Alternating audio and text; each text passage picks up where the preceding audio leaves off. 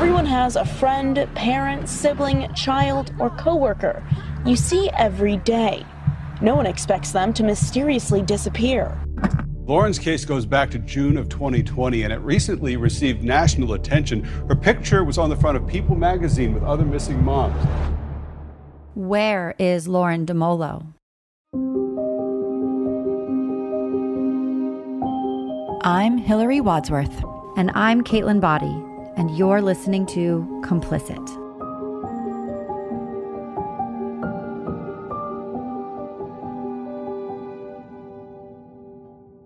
Before the press conference and the fire drill of believing Lauren's body had been located, we left off with episode 8, where we spoke with Victor, Lauren's stepdad, about his observations and thoughts on Lauren's disappearance.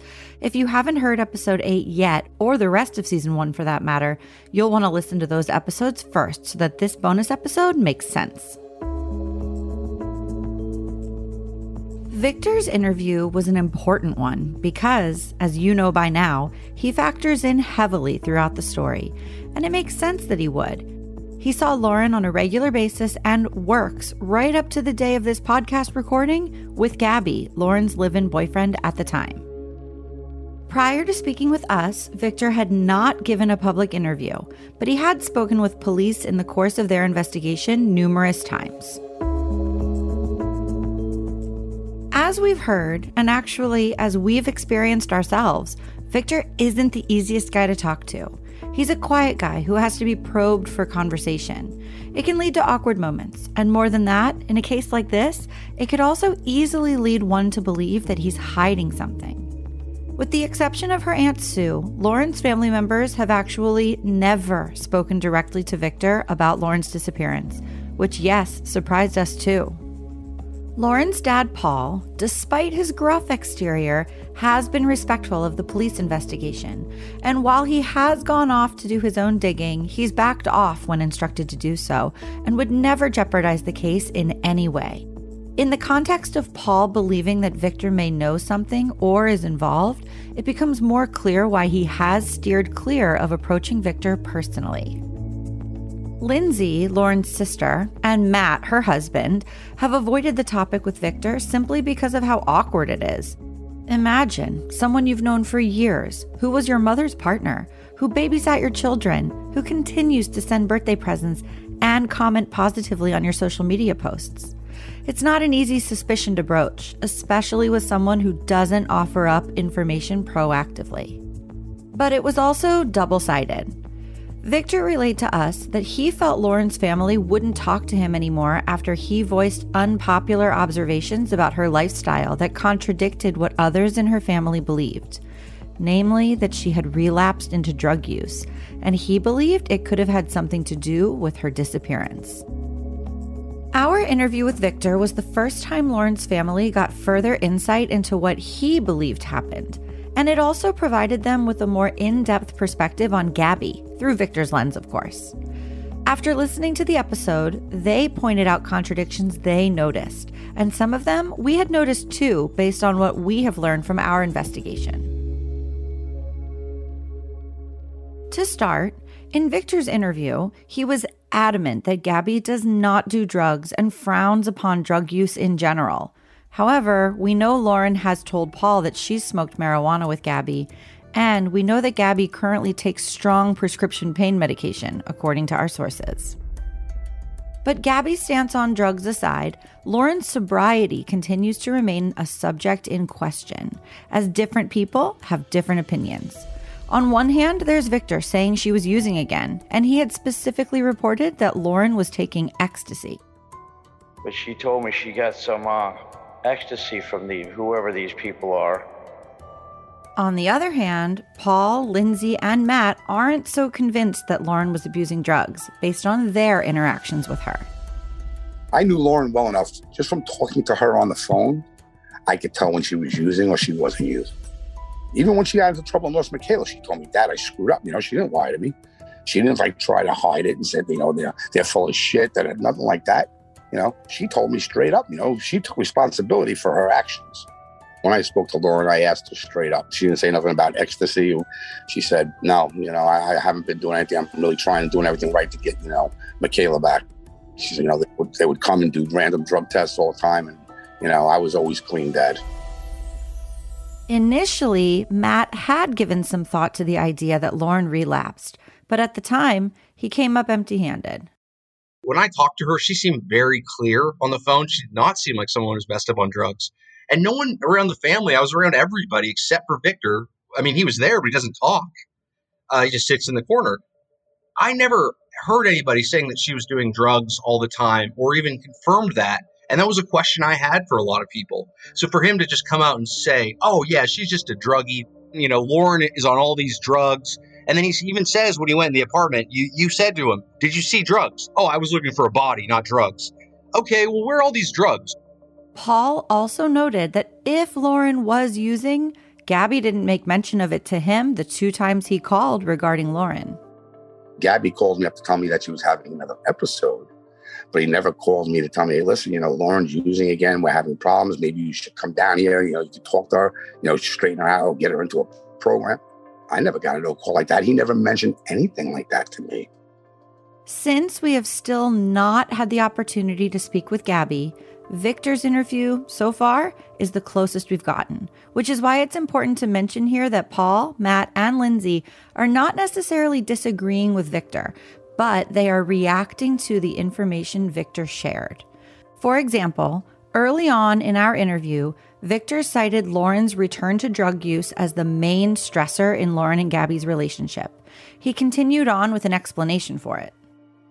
Gabby told me about the ecstasy. He said that she brought it home and wanted to try it with him because it was a sexual enhancer.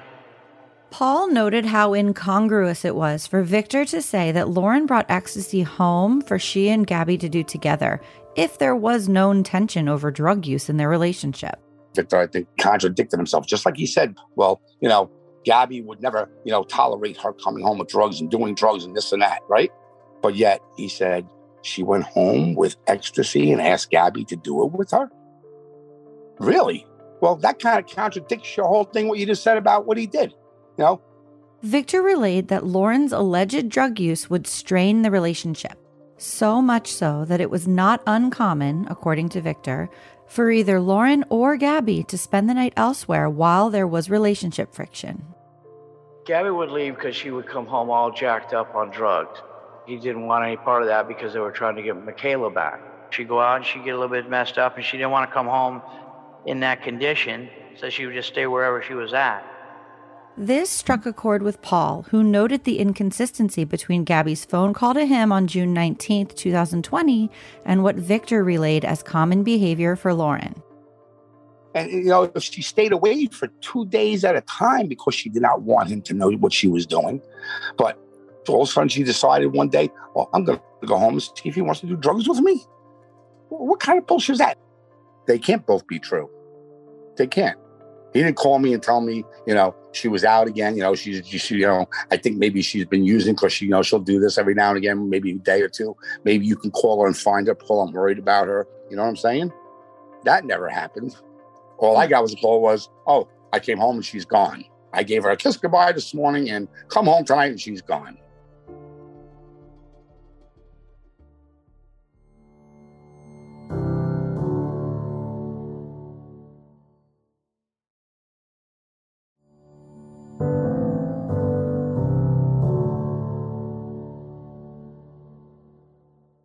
There were a few other details that jumped out after speaking with Victor, like the fact that he didn't know about Lauren's letter she wrote to her daughter that was left on his kitchen table the morning of June 1st, 2020, the same day as her first Baker Act.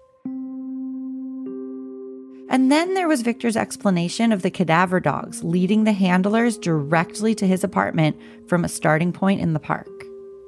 I couldn't understand. The only thing I could think of is maybe they smelled where my cat had passed away underneath the bed like a week or so prior. Matt and Lindsay weighed in on this explanation. I mean, my mom and Victor did have a cat, Zoe, but Zoe had passed away almost a year prior to the cadaver dogs going into their home. And the cat did die underneath the bed, but again, the cadaver dogs were at the park, sniffing the park out, and then their was a whole trail leading up to their house. Okay, maybe he didn't lie. He made an honest mistake. But a year and a half was the actual amount of time. Then there was Victor's account of the maintenance man. If you recall, Victor gave a detailed explanation of the maintenance man, the one who was in his and Anne's apartment the day she fell ill and ultimately passed away. The same maintenance man who allegedly saw Lauren the day she went missing. So yes, he was supposed to be here. The neighbor lady downstairs had a leak, and he had to come in and fix the hot water heater. So he came, he knocked on the door and nobody answered. He knocked on the door and nobody answered. He went ahead and took the pass key and came in, fixed the hot water heater, and then when he went to go into the guest bathroom to turn the faucet on to drain out, to get the air out of the lines, he opened the door and said, "Oh, I'm so sorry." He went and turned the kitchen sink on and drained it and left. Before speaking with Victor, we had been unable to find any proof of the maintenance man having a work order to be in his and Anne's apartment. In episode 6, Aunt Sue spoke to the maintenance man herself. And he tried to deny he was there. And I said, "You can't deny you were there." I said, "I have your note that you wrote." And then when I said to him, "Why wouldn't you call a paramedic?" he did not know what to say. And then I said, "Better yet, why don't you call Victor?" And he goes, "Victor," acting like he doesn't know who Victor is. He knows who Victor is. Matt actually called the company that owned the building, and here's what he was told. When Aunt Sue talked to the maintenance man, he said, "Who's Victor?" Act like he didn't know Victor. But Victor knows his day-to-day. I personally, me, Matthew Smith, I called the company that owned the building, RTS. They talked to me. I was surprised that they did. But they told me everything. I said, this is right after her mother went to the hospital. And they didn't ask me to tell them any information about myself. They just were pretty forthcoming. They said, no, there was no work order that day. I said, do maintenance men go into apartments without a work order? And the girl said, absolutely not. That is against the rules. No one's going in any apartments unless there's a work order. Here's the thing. What Victor has done is he's just said, there is a work order. I lived there. Everything's okay. It's above board. He's allowed to be there. He's changing history. He's rewriting it.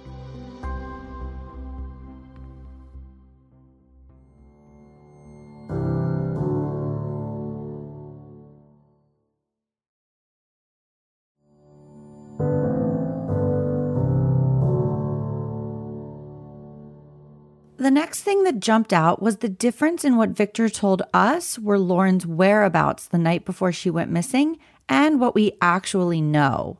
Victor relayed that Gabby told him Lauren was home all night. When we told Victor that Lauren had actually been out at some point in the evening, it visibly caught him off guard. He was surprised. When you told him that things were different for sure than what he thought they were with regards to Lauren's actual physical location the night before or the night she did disappear, because there's a lot of different information on that, he couldn't handle it. He didn't know what to say. As you can see, there are discrepancies with some pretty important pieces to the story amongst those who knew Lauren best and were involved in her life up until her disappearance. As for Lauren's family, Victor's simple explanations only raise more red flags. It just really felt like he was there to exonerate Gabby and the maintenance man and anybody or anything that we've had any headway as far as leads. It's like he tried to shut them all down. But then when you have things like the letter to the house, he doesn't know anything about that. He says the cat had died and that's why the dogs had gone to the house. And our boss killed himself, but it's no big deal. He COVID and divorced. The maintenance man was supposed to be in the apartment. Gabby did not do drugs. Lauren did. That Gabby had nothing to do with it. There's just all these things. All he did for me was it was red flag after red flag. I feel like everything that he's definitively says no on is what we should investigate further. And to Victor's theory that Lauren is still alive? I think it's a smokescreen. That's what I think. I think she's still alive, meaning stop looking. There's nothing to see here. Move on. But Lauren's family will never move on until they find Lauren. Lauren's story continues to garner national attention. On national television, the Dr. Phil show is now covering her case with an episode set to air December 7th, 2021. And in national print, Lauren's smiling image was featured front and center on the cover of People magazine's September 20th, 2021 edition. She's pictured with her daughter alongside 7 other missing moms, and their cases are detailed within. The article is titled, Mystery and Heartbreak. Where are these missing moms? Indeed, where is Lauren DeMolo? Thanks for listening to this bonus episode of Complicit. We continue to work behind the scenes to find out what happened to Lauren DeMolo. And in the next episode, someone close to Gabby, Lauren, and the case shares his perspective. My name is Brian, and I'm friends with both Gabby and Lauren. I just felt like I needed to, say something. An easy way for you to help solve this mystery is for you to share this podcast or leave a 5-star review wherever you are listening. Thank you, and be sure to subscribe so that you don't miss future updates about the case.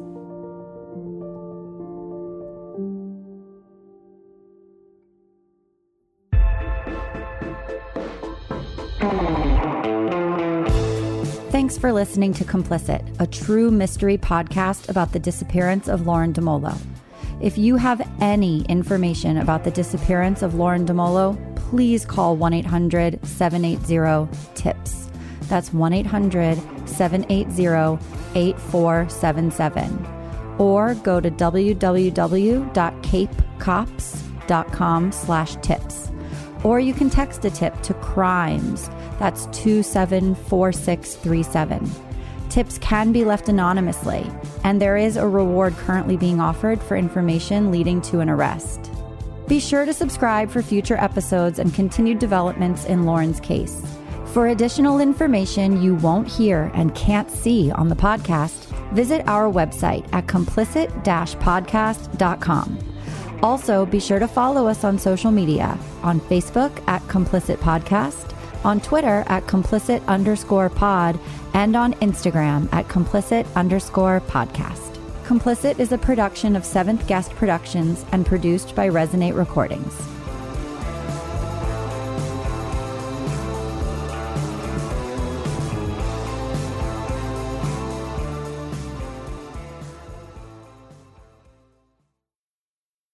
And now, here's another podcast we like, and you may as well.